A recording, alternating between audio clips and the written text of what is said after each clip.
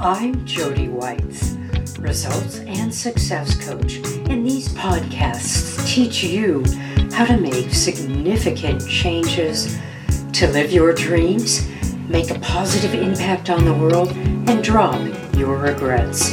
It's time for you to get spectacular. Welcome back to Your Spectacular Life. I am Jody Whites, your life and business coach, making your decisions and bringing clarity to your goals for the right focus and the right outcomes to make your professional and personal life a spectacular reality. I am very happy to announce Noah Healy as my guest today. Hi, Noah. Hi, Jody. Great. I'm going to let you know a little bit about Noah, and then we'll jump into his very interesting story. Noah is a market designer and game theorist working on better economic systems.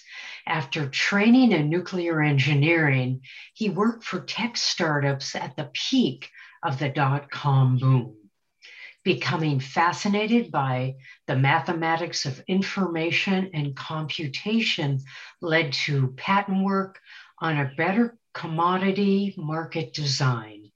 Great. I love where we're going to go here. I'm kind of a tech nerd, a tech fan. And how did it all start? You, went into nuclear engineering. Was that before the game theorist? Or, Yeah. Tell me a little bit about that, Noah. So I went to the University of Virginia, which is in my hometown, Charlottesville. Started there actually in high school. The local high schools, I think now we mostly use community colleges, but when I was there, if you completed a course of study at the high school, they would pay to make you a continuing education, like, student scholar, and you could go over and take classes at the university. I was a pilot member of a school system to accelerate mathematical education in the public schools. And that meant that in my sophomore year, I had completed AP Calculus. Oh my word. And had you always been interested in math, or was there something competing? I've always had a facility for mathematics and computation. My father inadvertently taught me algebra in first grade, helping me with homework. And I can actually clearly recall the counting exercises that we did in kindergarten, where I brought the work up. I was the fastest kid in my class at that. I brought the work up to the teachers and saw them count across and then down these rectangular arrays, and worked out the existence of counting by lots of numbers and multiplication tables from that observation. Reason and arithmetic have always come pretty naturally to me. That's really interesting. I love reason and arithmetic. Now, we're not talking about philosophical reason unless we're going to go back to Euclid, or any of, how would that fit in as well? That's an interesting thing about modern philosophy. That field has abandoned the logic that is its founding. Yes. The work of Aristotle on the forms of logic were actually effectively completed by Lewis Carroll, of all people. My word. Charles Dodgson was a logician, and he developed the syllogism to the limit of what it's actually capable of. And I've got some of his puzzle books on that kind of that kind of mathematics, Oh, symbolic wow. logic.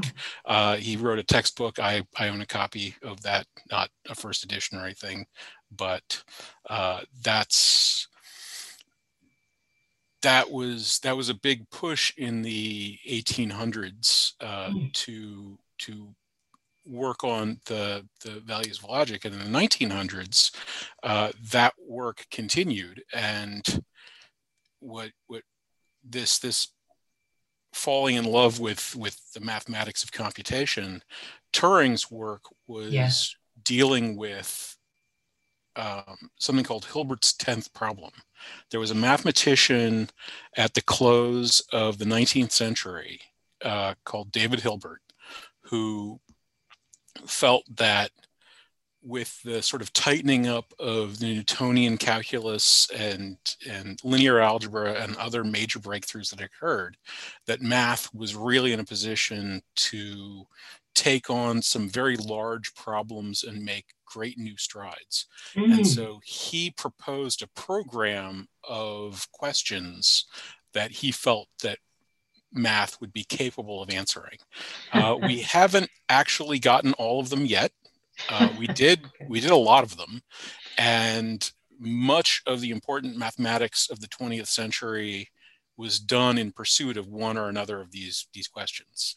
What we're going to have to, I'd love to look at those questions. What was the one that, if you just, that one that really challenged So you, the one Hilbert's question? Hilbert's 10th question was, is there a way to mechanize the solution of Diophantine equations? So to unpack that a little bit, Diophantine equations are basically the mathematics of integers. It's the kind of math that we teach grade school children. Um, all the all the inputs and outputs are whole numbers, and that's it. That's all there is. Um, and the global consensus was that there was going to be some set of tricks and approaches that would just always work, that we would be able to figure out what that set of tricks and approaches were, and then we would be able to solve these problems because they're easy. We use them to teach kids mathematics. What Turing figured out was that And by not the way, only Turing was yes. at the Code Breakers. He was working at Bleakley Center in England around the Second World War to break the codes that the Germans were sending to each other in order to try to win the war. Turing was instrumental in breaking those codes and finding out how the Germans were communicating to eventually instrumentally win the war for Yes. The Allies and the English. And let's make it we'll go on this because I'm fascinated about your life. Okay.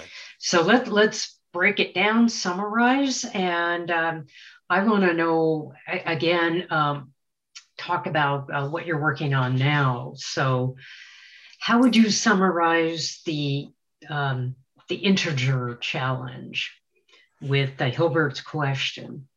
Um, well, that's not strongly related to what I'm working on now. That was more a step along the way. Okay. The the mathematics of calculation, what Turing proved was that the problem was impossible to solve, Okay. which nobody expected. Mm. And that actually throws a fairly massive spanner in the works for philosophy and thought, because what Turing did was come up with a mathematical formulation that covered essentially all of human imagination, and then showed that that formulation had limits, and that problems like Hilbert's 10th problem were outside those limits. Oh, how interesting. Wow. So there are tools that are available to us now to build exciting and powerful new things, but those but the ability to gain access to those shows us these limits that we're up against that we never previously believed existed. And it would be an interesting and important task for philosophy, I think, to confront the existence of those limits and attempt to reformulate itself in recognition of that. But that has not happened yet. And the non-existence of those limits is a fundamental assumption of basically every philosophical system that exists. Because, like I said, at the time that Hilbert came up with the question, everybody thought that there was going to be an answer. Sure. I love the fact that, somebody comes up with questions. We, at this stage in our life, the mathematicians, come up with, we can't answer that. And you're opening the door for philosophers and deep thinkers to potentially come in and solve that. So I love that. I love when there is a door open, an opportunity. And who knows? I mean, mathematically, maybe not, but philosophically, yes. So I'm interested. I know we're going to jump ahead from your background, and because I'm really interested in your patent work on commodity market design and mathematics. So give me background on that. Again, we've got a wide range of listeners, so you may want to keep it simple, summarized, clear. Sure. And that'll help me out as well. Yes. So I was working on a problem of communicating information over a network, just trying to create a model for how to extract truth from a network of potentially unreliable observers.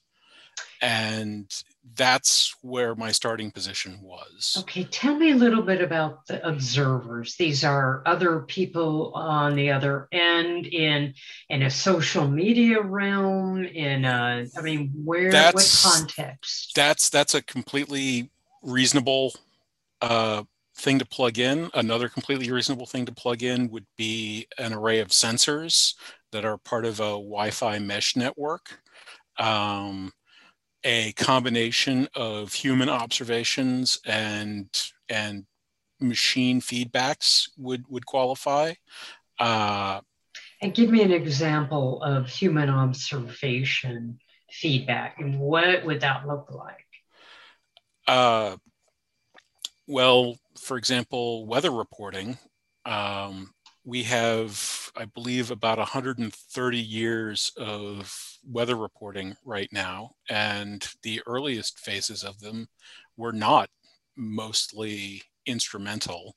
They were mostly sort of diary logs of people who were living in specific parts of the world reporting what they observed of the previous day. And that's, to get all the way out to 130 years, you have to include those sorts of observations. The currents and tides of the world's oceans were actually originally mapped out in a similar type of situation, where there was companies in London that were making these charts, and they had a reward system where navigators on boats could note down their location and what time it was, put it in a bottle, seal the bottle, and toss it overboard. And then boats that were floating around the ocean, if they observed one of these bottles, they would retrieve it, note down where they were when they retrieved the bottle. And navigators who sent in these retrieved notes were eligible for rewards from the chart makers. And great. They would take these scraps of paper that had been around the oceans and attempt to figure out a model of how water was moving across the globe. I love So that. Oh, yeah, that is a human I get that. That's a human observation system. Now, you again, your goal is to extract unreliable data. well, reliable data from potentially unreliable sources. Okay, reliable data from unreliable sources. So, again, in a very summarized, brief way, how did that, that's what you started out doing. Were you able to do that? Uh, yes, that's where the game theory came in. I came up with a game theory generalization where you could create a game for the observers to play, where in order to provide information into the system, they have to pay to put their information in. And then there's a reward system for information that turns out to have value to the system. Mm. Um, Hopefully that would be reliable, true information. A little like throwing the bottle over, right? If it's the modern day bottle tossing method. And I'm curious again. Tell me a little bit about how that developed into a better commodity market, because I know traders and individuals are always looking to see what is truth and if there were patterns. Yes. So I went next door. A friend of mine who I worked with is my next door neighbor. At the time, I went over and was excited. I had this cool new sort of thought toy, and he asked, "Can you predict the stock market with that?" And I said, "No, because you can't pay enough. You can't offer a reward that's great enough to get people to buy in to that system." And we chatted a little bit, and I was walking back to my house, and I had kind of the intuitive thought that while you couldn't build one of these to gather market information, there might be a way to put a recursive piece into it. Um, uh, and recursive might be a little technical. That's sort Yeah. of a self-reflective piece where the system refers back to itself. Ah, Um, interesting. so a recursive piece into the system that would allow it to behave as a market. And it occurred to me that that was an intriguingly difficult problem. So I set about trying to work it out of whether or not you could extract a marketplace design from this system. And that took me about 6 months to work out how to do that. And then I was analyzing the properties of the market design that I'd come up with. And that's when I discovered that its properties were superior to the kind that we actually use. And Hmm. and that's when I, went on it's like, okay, well, I have to get this thing in action then, because there's a lot of economic advantages to using better marketplaces. Absolutely. So, looking at this product, you spent 6 months on it. You kind of built in some, let's go back and compare self reflective data to compare. And I'm again being very general with that. Who are you targeting this software for? There are three important roles to play in the marketplace for a commodity. There's the producers of the marketplace, the consumers of that commodity, and the informed forecasters or speculators in that marketplace.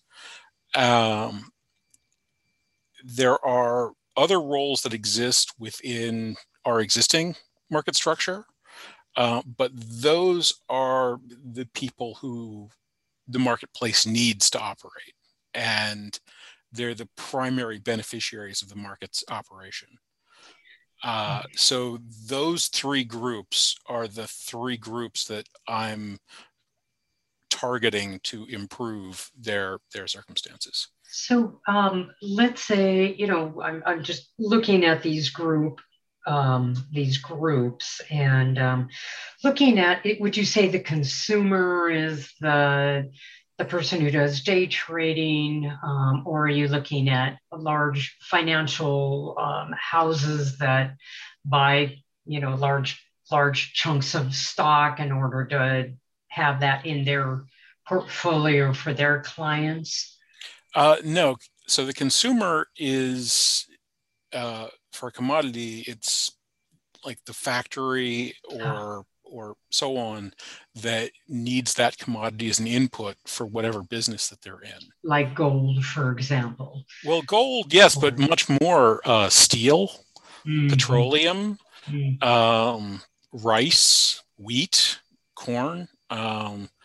Rice is a $300 billion global commodity. Wheat's a $250 billion global commodity. Oil is close to $1 trillion global. So These are how would and I'm not sure whether the regular person, how would they use this product, or maybe they wouldn't use this product? the majority of people would not be engaged with the Mhm. commodity market, just as today the majority of people aren't really engaged with the commodity market. Where the ordinary person's life would be impacted would be downstream. So what this is doing by lowering the transaction costs of the marketplace, Ah, what happens is the producers of the things that you would consume through retail um, are going to have more product available at a given price. So the first effect of lowering the transaction cost is going to get pushed sort of all the way down the line to the producers. So if and I use farming a lot because this agriculture is huge in America. The the average wheat farmer's margin is around 15%. So in order for a wheat farm family to have a sort of median family income, they have to be producing something like $500,000 in mm, wheat. mm. Um, Market overheads in the neighborhood of 5% aren't really out of line. In fact, the average overhead, according to government statistics, is 16%, but it's the larger liquid markets have thinner overheads. So 500,000, 5% of 500,000 is $25,000. If that were to narrow to say 1%, then $20,000 in new revenue would show up at that farm. Uh, Nice. Yeah. and they'll have to pay taxes on it, Right. but you go from having like a $70,000 annual income to a $90,000 annual income. Yeah. That's noticeable. And that Uh, that sure is. Yeah. so what that affects is suddenly farming is a much more attractive thing to do. So people come in, do more farming, that increases supply, that pushes prices down in order to attract enough consumption to actually use it all. So Right. then Nabisco, you know, their flour doesn't cost as much, Sure. but you know, Granny whoever who has her new cookie recipe, her flour doesn't cost as much either, and so she can try to expand and see where that goes. Right. So So so you're hitting on many different people who could be affected with positive cash gain. And that could be the farmers, and the consumers who use flour or who buy rice, or restaurants the cost of food can go down. Now I'm just gonna flip our conversation just a little bit, and I love this system. I mean, thank goodness you are working on something like this. So, what have been the challenges, not the technical challenges, but really, getting people to understand and like this? What have been those kinds of challenges? Just getting it to fly, selling the idea, and how have you pushed yourself to keep going? So the challenges, yes, have been considerable. The first year or so, I was basically just spewing calculus because that's really the easiest way to understand how this works. That's not the best way to communicate information, but it is sort of how I understood it. The first hurdle was going into how to get on track with the patent process and Yeah. pursuing a patent attorney. Um, I talked to a lot of people who basically said, I can't help you because I can't understand like Mhm. what you're talking about. So I can't write up what you're talking about in patent application form. I did finally encounter an attorney who said, and this was after about a year of running through these things, who gave me that line, but then said, "I will help you look for somebody." It's like Right. I think that you're talking about something that actually is patentable. It's just I don't understand it, not nobody understands Right. it. So Uh, you eventually got your patent, and this is well, a year, or are we pending? we're still in pending. Hmm. It was skin of my teeth last year. Almost exactly a year ago now. They gave me a notice of acceptance, and then they withdrew it, which is extremely rare. Oh my goodness. So how did you pick yourself up? I mean, obviously I'm talking to you today. How did you personally say, I'm going to keep going? What did that look like interpersonally? For me, it's just the compelling nature of the the underlying math. That story about how farmers and miners can have a higher rate of return, leading to greater production, leading to a stronger economy. The the potential gains from adding $700 billion in economic activity a year per year, every year for centuries dwarfs the every other opportunity I'm aware of. So for Yeah. me, understanding what this is and what the consequences are, there's nothing for human beings to work on that's more valuable or important than this. So no matter what setbacks I might encounter, that's still true.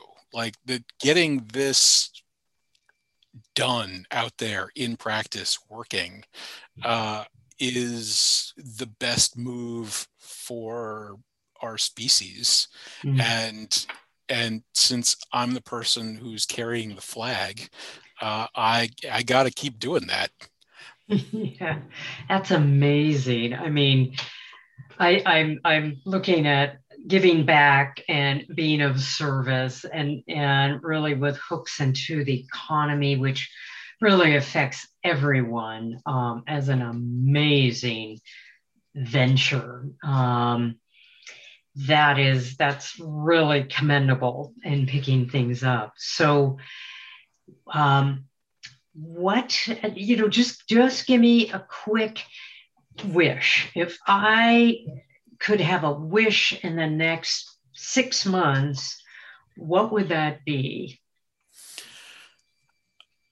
For for one of the financial institutions that's involved in commodity trading to license and launch a pilot program with this technology, and just give it its shot, basically, and see where it goes and what it can do.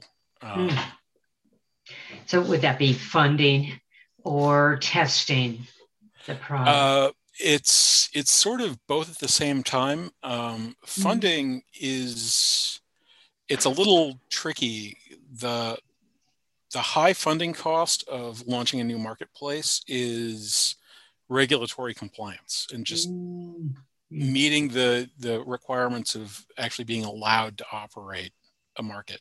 And that cost is so extreme that I have no reasonable way to approach it. Mhm. So in fintech, one of the sort of big classes of fintech entrepreneurs are basically kids who are either still in or just out of college, who have been given $100 million to play around with, And yeah, but and it's not a financial, check. right? Financial It's tech is typically what VCs award a startup with a great idea. Is that what we're talking about? Well, so fintech is a bit of a burgeoning space within the tech industry, involving uh, integrating technological ideas with markets and other Oh, offerings. got it. Yeah. Sometimes they're huge successes, sometimes they're major failures, sometimes they're both of those things. Robinhood is probably the most famous major Yeah. fintech thing. And Um, Robinhood is a trading platform that I believe does not charge anything when a trader, you know, does business with them. Is that that's correct? true. However, they Yeah. don't trade you promptly. They Yeah. sell your intent to trade to others before they go, and that may or may not be illegal. Right now, it looks like it isn't, but administrations change, and so do laws, and interpretations are fluid. So who knows? Who But knows? So yeah, go you know, ahead. And I'm sorry to so interrupt. large banks are looking for these types of opportunities, so they will get some of these sort of kid entrepreneurs and bring them under the umbrella of their firm. The firm is allowed to do these things, and that's where the $100 million comes in. The kids are just doing little tech stuff that doesn't cost all that much money. This, from a technical perspective, doesn't cost very much money at all. From a regulatory perspective, it's quite daunting. Yeah. And I'm a little old for that path. The people my age are usually like retire transitioning uh, financier guys who have pretty much made all the money they need to make for a lifetime and want to get rich. Uh, Okay. like a Michael Bloomberg, Ah, although Michael yeah. was actually fired, I think, because the firm that they were working for was collapsing. Um, but they they've got the contacts and the money to pay these kinds of initial prices, so they just do that. Um, and I'm not either of these paths into the door right So now.